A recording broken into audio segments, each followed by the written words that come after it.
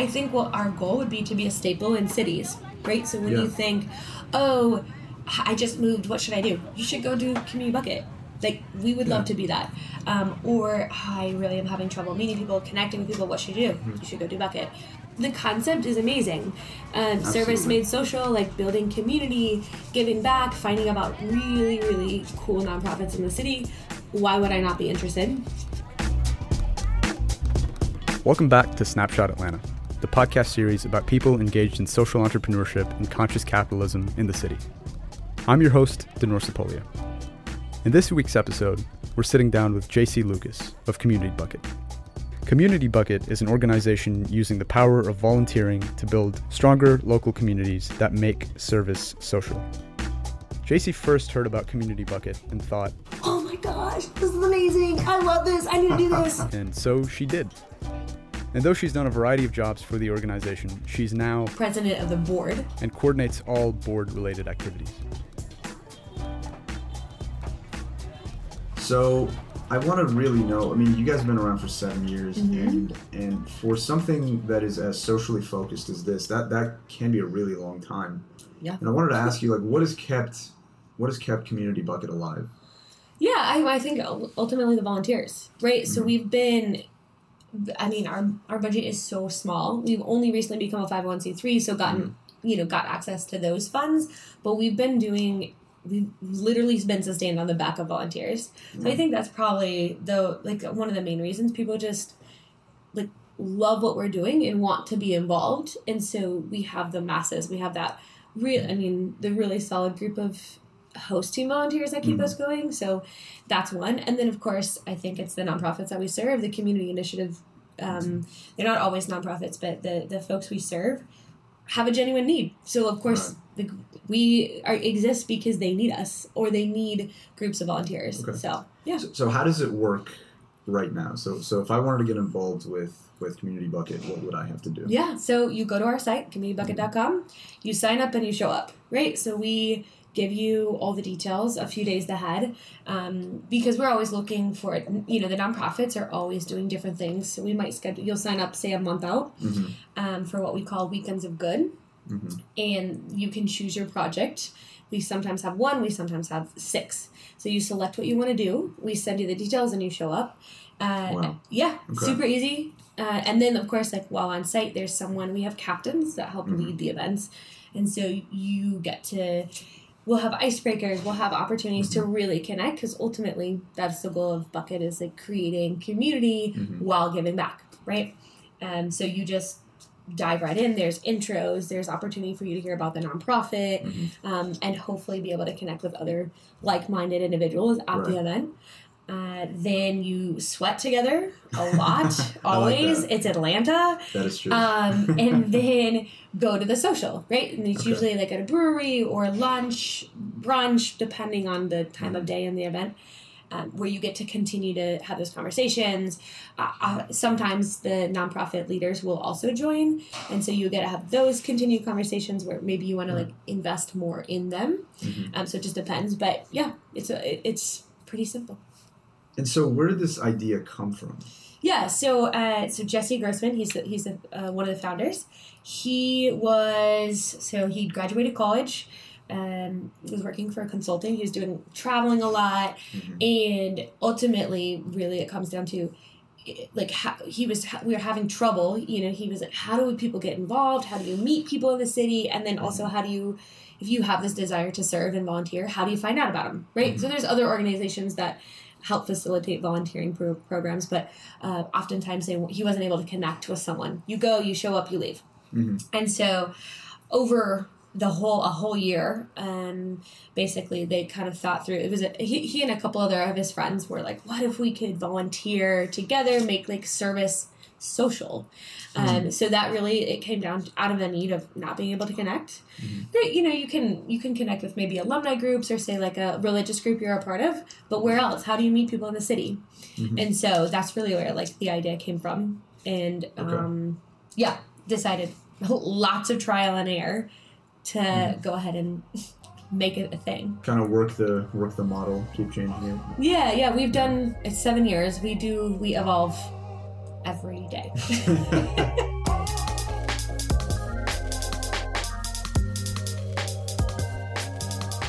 And so what were the first few months like? So when you came on, what was the state of Community Bucket at that point?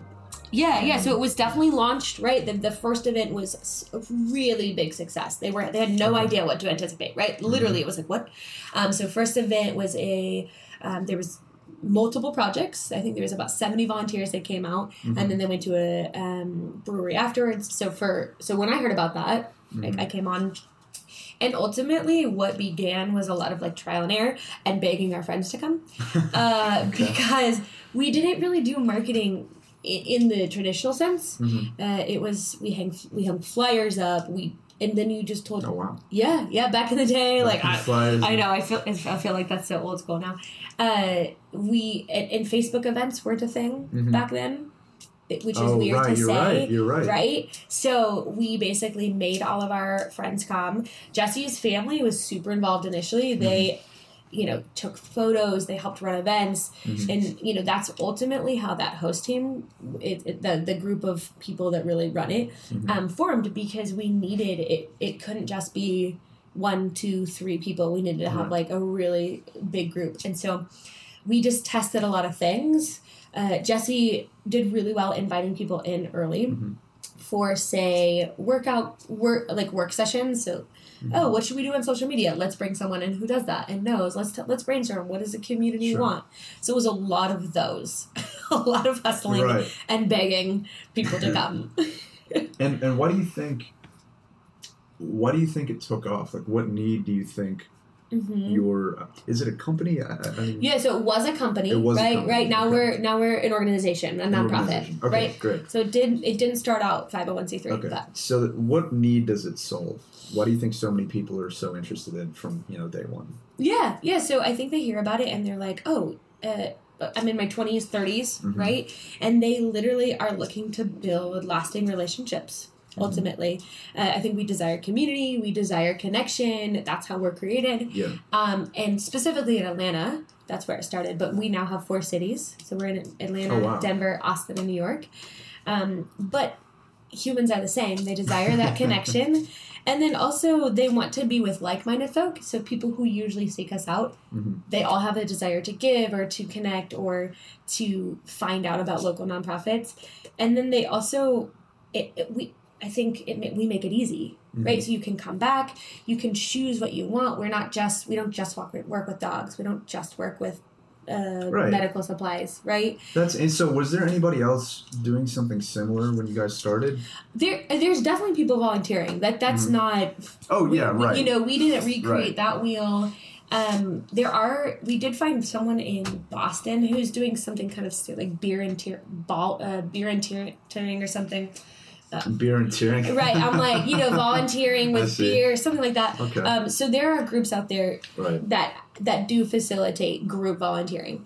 But we really didn't find anyone working as much with the grassroots nonprofits that we do, right? Who perhaps need a little bit more volunteer management help. So that was one thing that was a good niche for us, and we didn't really find anyone else adding the social element. You could show up, volunteer, and leave, and never maybe talk to someone. Yeah. How does that facilitate genuine connection? I don't know.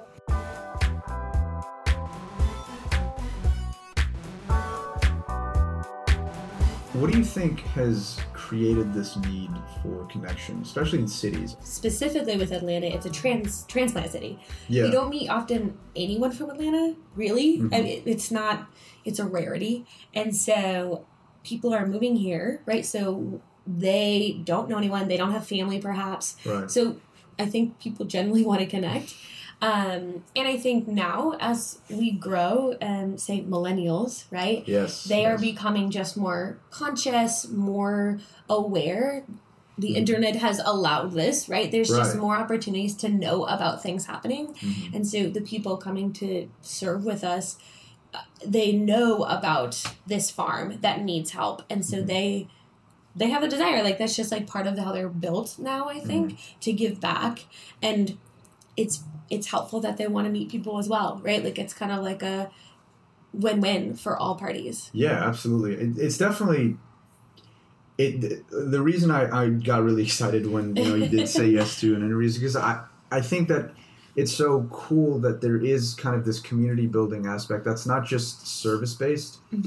Yesterday I was interviewing Jason Waller. He started Waller's Coffee Shop, which is I believe it's in Decatur, and it's a coffee shop that also is a music venue, and the kind of overarching theme is it spreads awareness about mental health through certain events, and kind of talks and things like that throughout the entire shop. And what's interesting is I'm reminded of that conversation probably just because I had it yesterday, but also because the primary focus of his business was to create that community. And I think you guys are doing that a lot more directly. Do you think with millennials, because you brought up that group, and that's definitely who this podcast is aimed towards, why do you think they have such a bad impression on businesses? Gosh, I don't know exactly, right? This is my opinion. Yeah, for sure. But I would say as they become, as they've grown up in a kind of like a different time, right? Our parents, assuming you're in this millennial I'm like in that like weird cusp of Gen Z and whatever. Right. Yeah. Either way, the parents grew up like they just didn't have access to as much information about, say, companies. And so, and I'm going on a little tangent here, but we also serve companies, right? So we do all of this for companies. And what we found is the value that we bring to them in doing this type of thing, so like team building and camaraderie and when you can bring your team out and serve, is millennials also desire to work for companies that are giving back, right? Yeah, like it's absolutely. just, I think they just know more, they have access to more, and are becoming more able to share their voice. And so when they want, they see like, oh, hey, this company's doing great, or they see whatever it is that they're desiring, they want to go after that, and they're able to share that. And so I think that's probably one of the reasons that they're just more aware. Yeah, that's interesting. And definitely I think we do know a lot now compared to, you're right, our parents' generation. And maybe have more, the voice, the opportunity to share. Yeah. I mean, right? Like anyone easier. can tweet. Yeah, unfortunately. Right.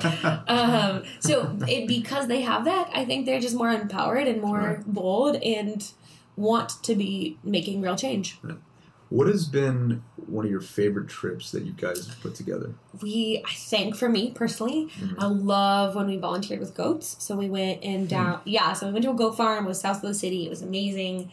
And afterwards, we got to feed the goats, play the goats. It was awesome. Wow. I think another organization we work with, and have heard, again, all of ours are amazing, so know that. But Open Hand Atlanta, I don't know if you've heard of them before, but they're amazing. They're doing great work in the city, and they provide a really good experience for volunteers, and that is exciting for us because we don't love chaos, right?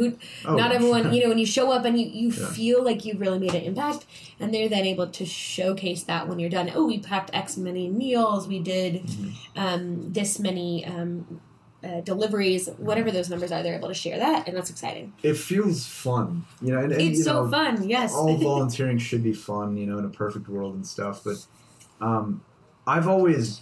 I have volunteered in the past, but for me, a lot of times I feel like, man, is this even really making a difference, right? And I don't think you really get to see it when it's actually completed, or like you don't really get to see your impact. Is that different in Community Bucket? Do you guys actually? Yeah, I think it depends. I think we've done a couple different programs over the course of our 7 years. Oftentimes we volunteer regularly with some specific nonprofits. We have great partners or community-based initiatives, and so people actually do get to see incremental change. And so you'll go back to, say, Global Growers. Recently, it was super unfortunate with the rain this year. One of their farms flooded, and so we were able to, number one, financially support them, but in these cases you can go back and see, oh, hey, it was flooded here. Now we've reduced the flood this week. We've done XYZ, right? So in any of those situations, you can come back and see progress. Same with, say, like MedShare. you'll go and at the end of the day, they've already weighed all of the medical supplies that you've shipped, that you're going to ship, and also been able to share where they are going. So you, depending, can see that a lot of times with Bucket, actually. And it's great because I think the people coming, these 20 and 30 somethings, want to know what they're doing. So we try to empower all the nonprofits to share that. So what has been the hardest part of running this so far? Sure, yes. So I think it comes down to, let's see here. We try some things, right? So like the uncertainty of like, oh, right when we started it, was it going to work? Who knows? I think the other thing is we hustle well. So financial. What does that mean, hustling well? Right. So for a long time, no one got paid. Like it was, even if it was a business, absolutely. Yeah. We did a lot of this. So Jesse and I specifically ran this a long time. We didn't get paid. We only have, we have 3 paid staff right now, all part-time, not full yet. So of course it's the financial sustainability. We want to make sure, like, how are we going to scale this? So that's important, and that's been a struggle because without our dedicated volunteers, I can never thank them enough. We wouldn't be able to do this. And I think too, we want to find systems and processes that help us be more efficient so that you can be you know, spending time with the people over the equipment or over the emailing back and forth. Yeah, you don't want to be doing admin work all the time. Right. So I think we've done really well at it, but it will always be something we don't want to spend as much time doing those things, even though they're valuable. And then I think one of the big things is just like learning from what is good and how to improve on it. We never want to get stagnant. We never want to be stale, because if you come and you say ship whatever, pack boxes, and then that's it, you know, like we want to make sure it's always fun. So that's always something, not a struggle, but we want to be innovative. After 7 years, I think we still are, so that's good. A special thanks to JC for her time and being a great guest. Thank you all so much for listening. Next week, I talked to Shannon Ivanchik, co-founder of Trupani, a company providing water testing, engineering services, and data analysis for environmental and public health related projects. If you like what you heard, please leave us a review on iTunes, Spotify, or your preferred platform of choice, and subscribe so that you don't miss any new episodes. This episode is a product of Audiographies, produced and edited by Jacob Smillian. The music was created by Yolanda Weathers, Trey Leon, and Keenan Willis. This episode was sponsored by no one, but it could be sponsored by you. Please check out our Patreon page at www.patreon.com/audiographies and consider becoming a patron so we can keep bringing you more stories like this one. You'll get access to behind-the-scenes content like photos with our guests, unedited interviews, or bloopers like this one right here. A special special tank. Come on. We'll see you in the next one.